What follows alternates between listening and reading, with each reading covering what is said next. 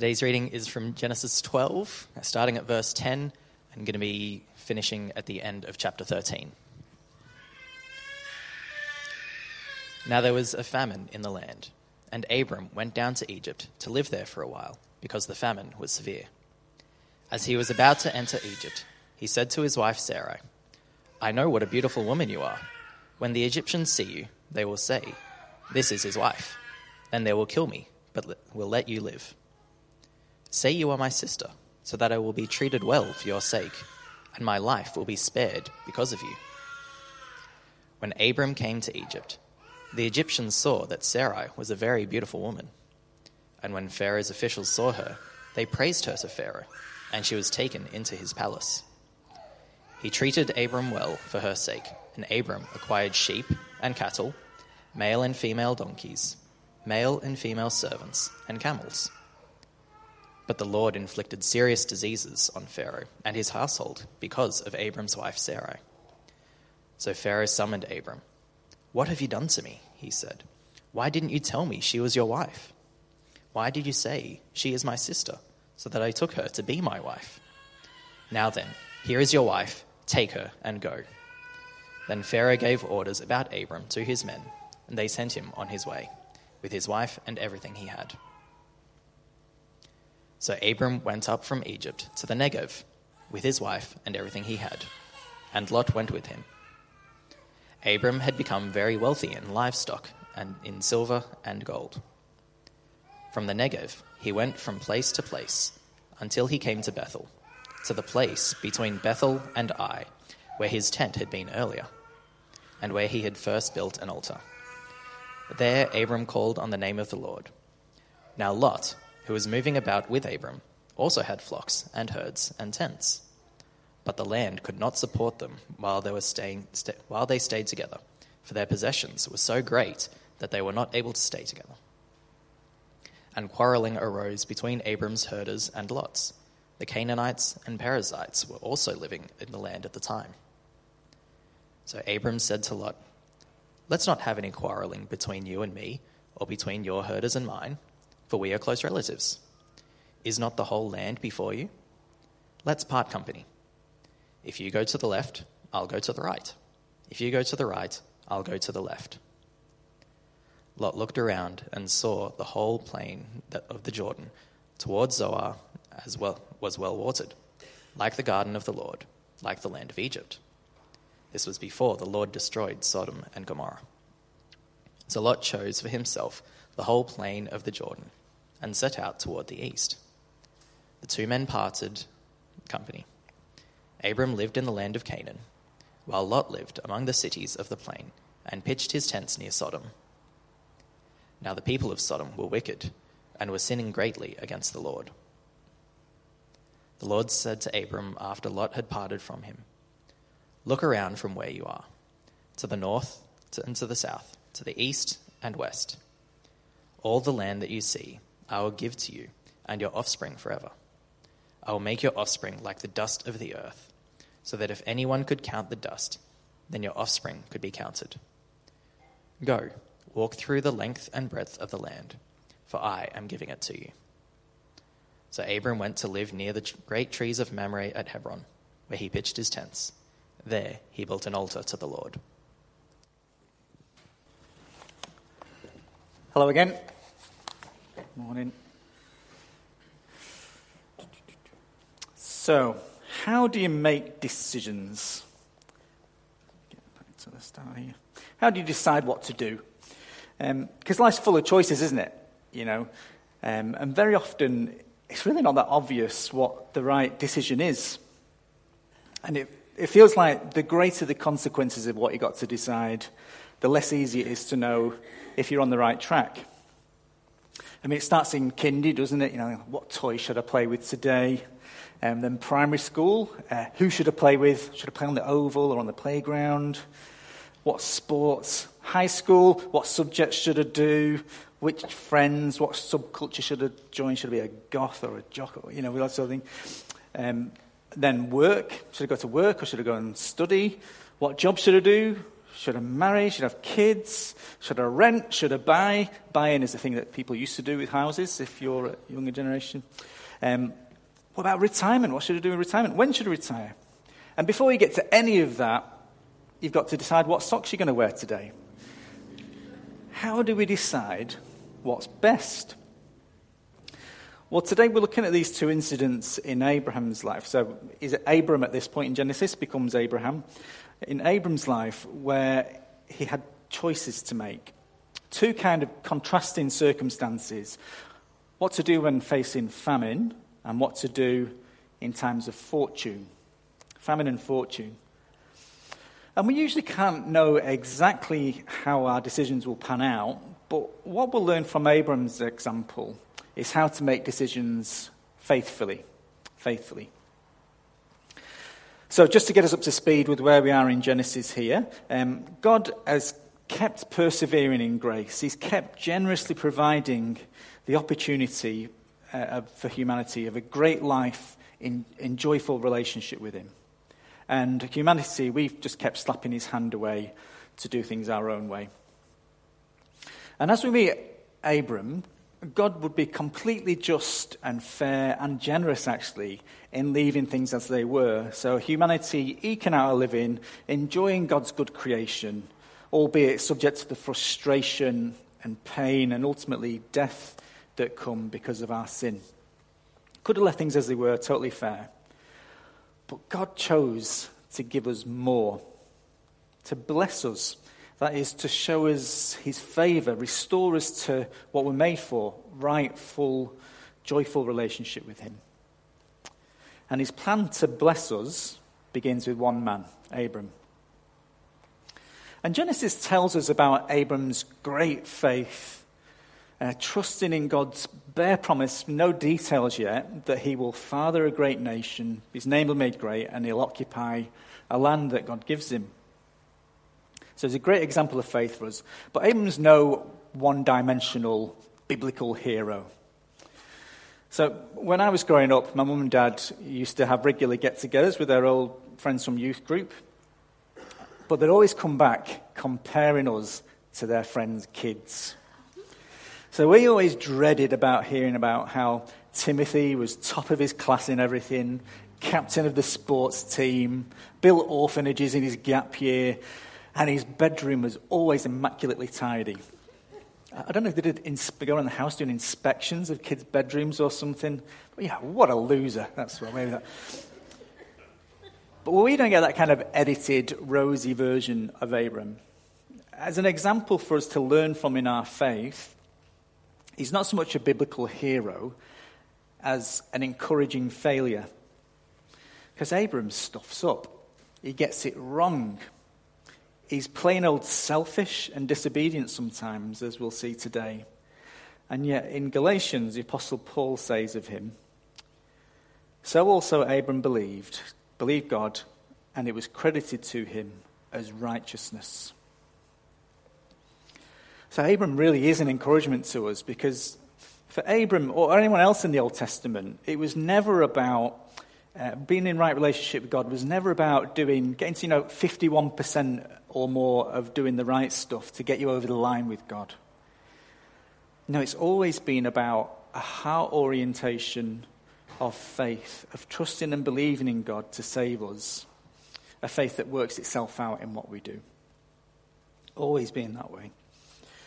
So 2 examples today, how that goes down with Abram in times of famine and how that goes down in times of fortune. So rough outline today, just famine, fortune, and then we'll bring it together with talking about faith. Famine, fortune, faith. So first, famine.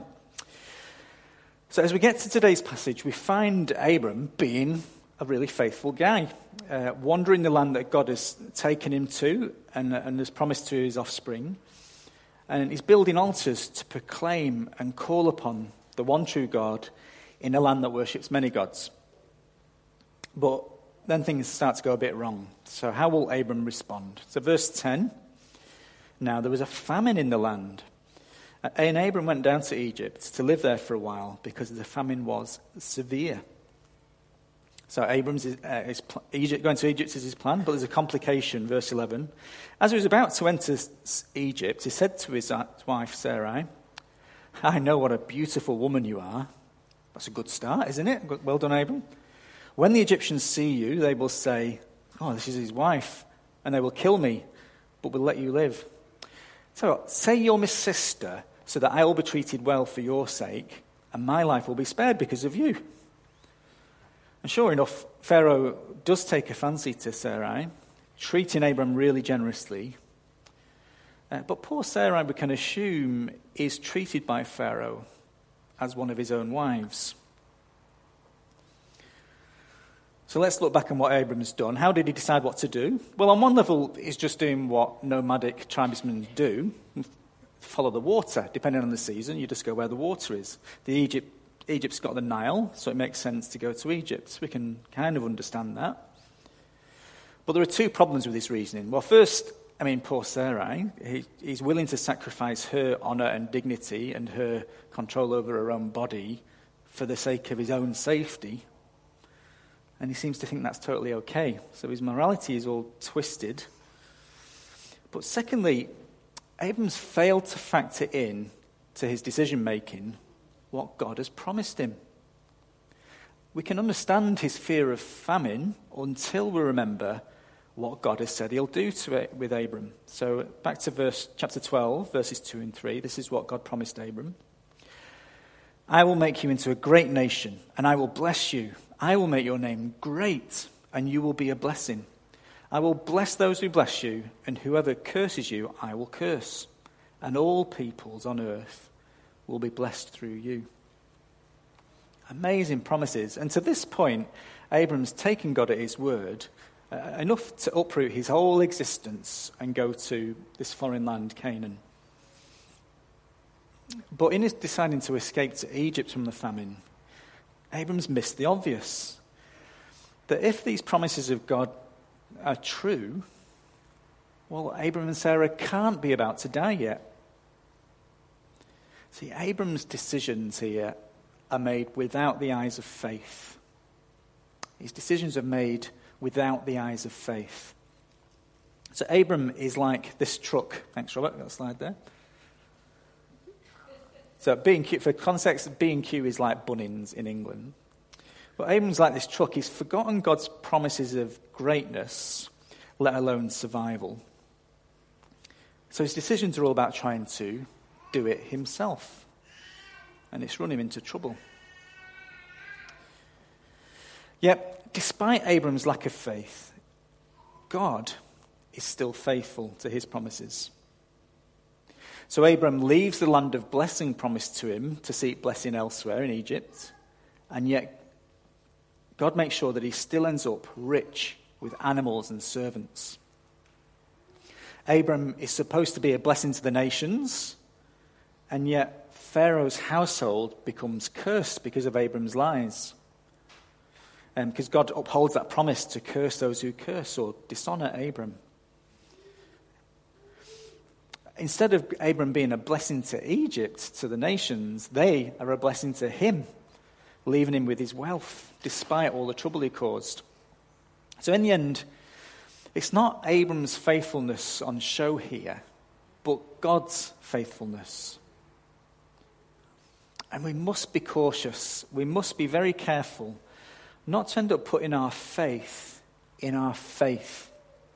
I'll try and explain what I mean. Because you hear and read this idea from a lot of Christian sources, and it's a subtle difference. The idea goes that if your prayer isn't being answered, or if you're not progressing in a struggle with sin, or you're not maturing in faith, it's because you haven't got enough faith, is how the idea goes, or you haven't got the right quality of faith. So it's almost taught like God is just waiting in the wings to come and help you until your faithometer gets to the right level, and only then will he step in and intervene. But do you see the danger of that idea?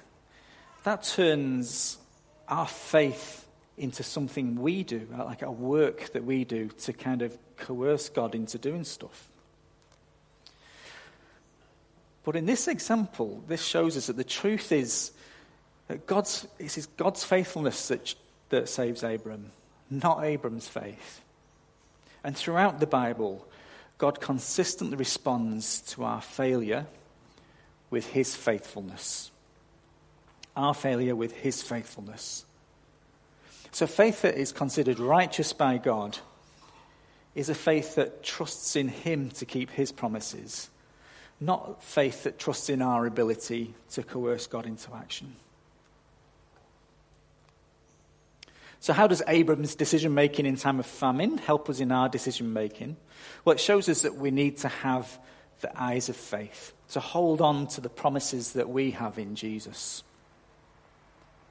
So for Abram then, his blessings were going to be a great name, a land of his own, and offspring. So you remember that helpful framework Mark taught us last week, thinking about God's rule, kingdom, God's people in God's place, under God's rule. And you find that theme through any bit of the Bible. God's people, God's place, under God's rule. The promises we hold on to, where we're up to now as Christians with faith in Jesus, the eyes of faith we look with are even greater. So our names are great because in Christ we're chosen children of God. We have a seat at God's family table alongside Jesus. There's no more privileged and honoured a position in all creation, in all time, and that's our position. Our offspring, our family, our nation, if you like, is fellow believers in Christ. So vastly different as we are from each other, we're united as one people reborn by the same Holy Spirit. The very existence of us as church here and around the world is declaring to the forces of evil, you've lost, your number's up.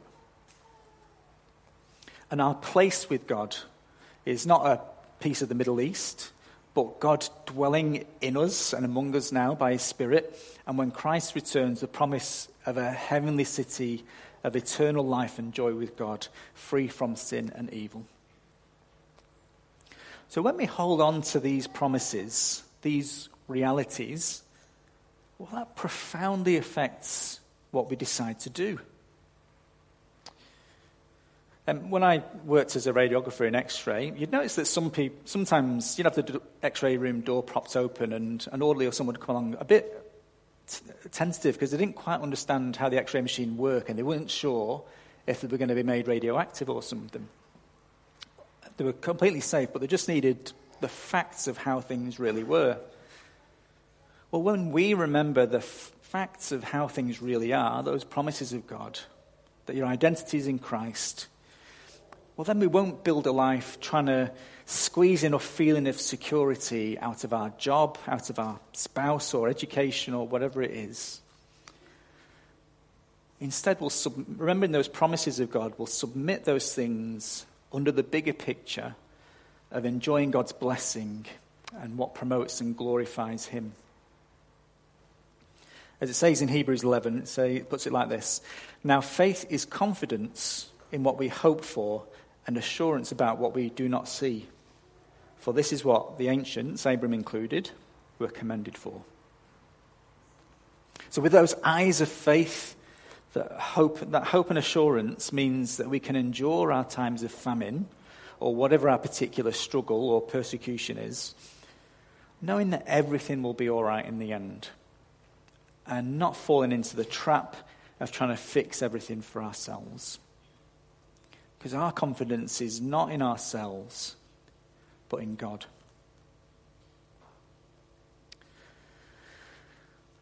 So that's Abram in a time of famine. How does he get on in a time of fortune? Our next section, time of fortune. Abram returns to Canaan from Egypt with his nephew Lot, and he ends up back where he started. So chapter 13 from verse 3. From the Negev, Abram went from place to place until he came to Bethel, to the place between Bethel and Ai, where his tent had been earlier, and where he had first built an altar. There Abram called on the name of the Lord. I think we're supposed to read into that Abram is returning to faith. He's lacked faith, been selfish and caused problems, but now he turns back to God. And he builds an altar at the end of this chapter as well. So I think we're supposed to read everything in the middle as what shows Abram trusting in God's promises, of having the eyes of faith. So he goes back to where he started. And we must never be ashamed, just go back to the basics of Christianity. Okay, we never graduate from the gospel. So by God's grace, Abram by now is really wealthy. He's absolutely loaded, and so is Lot. They've got loads of livestock and silver and gold. They're the front cover of Canaan Life, Nomadic Farmer Monthly. They're really successful. The trouble is they're too successful, and the land can't support Abram and his guys, Lot, and the Canaanites and the Perizzites who are already there. And so quarrels break out between Abram's herders and Lot's. So you see, even then, in a fallen world with sin in it, the material blessing of wealth is not straightforward. There's nothing inherently wrong with wealth, but it comes with its own set of dangers of leading us into sin and, more importantly, helping us to forget God and forget trusting in him. But Abram seems to have learned from his mistakes, and he acts with generosity and wisdom. So just as for God, the relationship of faith is more important, for Abraham, the family relationships are more important than holding on to his wealth. So as the elder of Lot, Abram could have just said, look, I'll take the best patcher and you go off and have that scrub down there. But because Abram's so secure in knowing God will provide for him, he's willing to be generous to Lot. So chapter 13, verse 9. Is not the whole land before you? Look, let's part company. If you go to the left, I'll go to the right. If you go to the right, I'll go to the left. In other words, you get first dibs, Lot. Because to Abram, it's all good, because it's all been promised to him by God. So Lot has a look around, verse 10.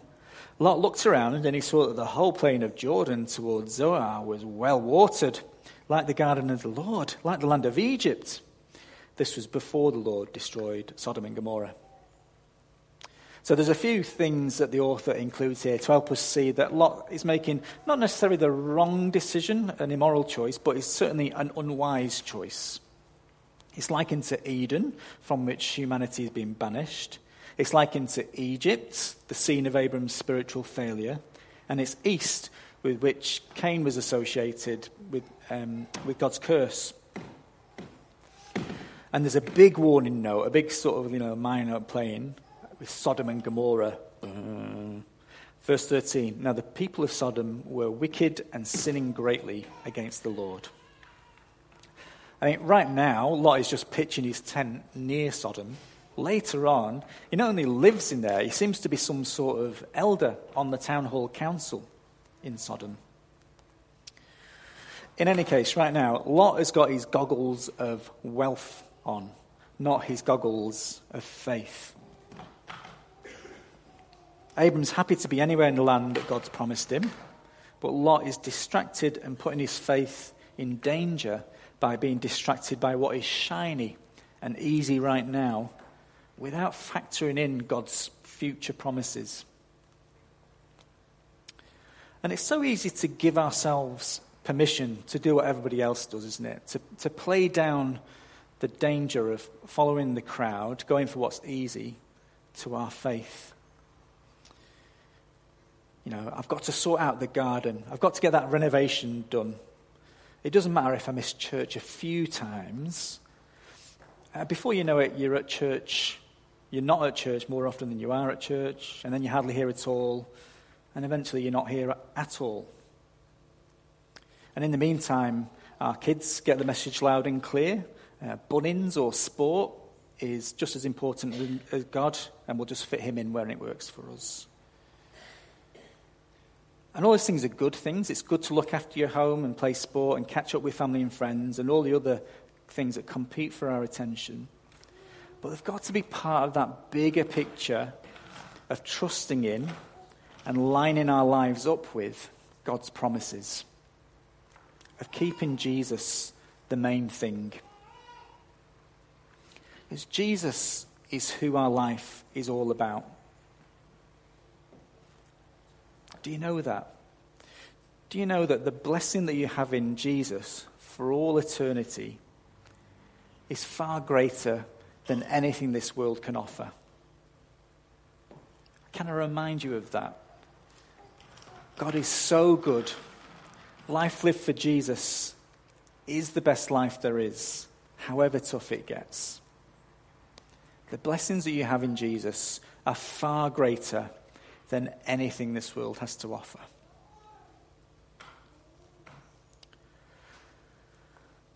So Lot goes east. What about Abram? Well, verse 14 and 15, God expands on and gets more specific with his promise of land, all you can see in every direction. Verse 16, more offspring than you can count. So having come back to God by faith, God meets Abram's past failure with faithfulness. Again and again, God meets our failures with faithfulness. Jesus is perfectly faithful out of sheer grace. When we trust in his promises, we're counted right with God. Our failures forgiven, paid for on the cross. God is never thwarted in his plans to bless us by our failure to trust him to do that. God's never thwarted in his plans to bless us by our failure to trust him to do that. So let's bring it together in our last section, faith.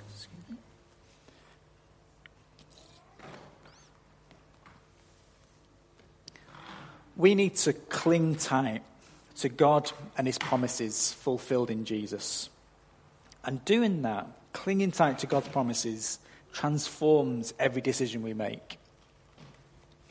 To illustrate, Jesus told this parable that shows us this. This is from Matthew 13, or two parables actually. The kingdom of heaven is like treasure hidden in a field. When a man found it, he hid it again, and then in his joy he went and sold all he had and bought that field. Again, the kingdom of heaven is like a merchant looking for fine pearls. When he found one of great value, he went away and sold everything he had and bought it. Nothing else was important as knowing God and his promises. And knowing God's promises helps us to know what's really important in life, where to seek security, how to grow. And the rest of the world, often with the best intentions, the rest of the world has got these things wrong. And the rest of the world will do its best to get you to believe in other promises. So being a disciple of Jesus was never meant to be a solo sport. You need to be a committed member of a church. We can't do it alone. And we can't keep living by faith without your help, without each other's help. So if something or someone in life, some commitment, some worry, some circumstance is keeping you away from fully committing to God and his people, well, let me just encourage you to trust God with it. Trust God's promises to keep you, to bless you in all the ways that matter most. Trust God's plan for us to love and nurture one another through Christ's bride, the church. And remembering God's promise also helps us to stay on mission.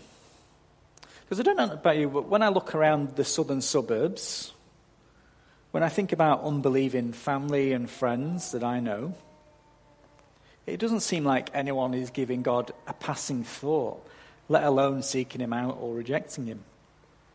How are we ever going to see people going from unbelief to belief so that our church grows with new converts? Humanly, the mission seems impossible, doesn't it? But God promises that he has those people that he's calling to himself, that some of your friends and family will be hungry to hear about Jesus, Not because you're a great evangelist, but because God is at work in them. Because think about Abram. He must have thought God's promises were impossible too.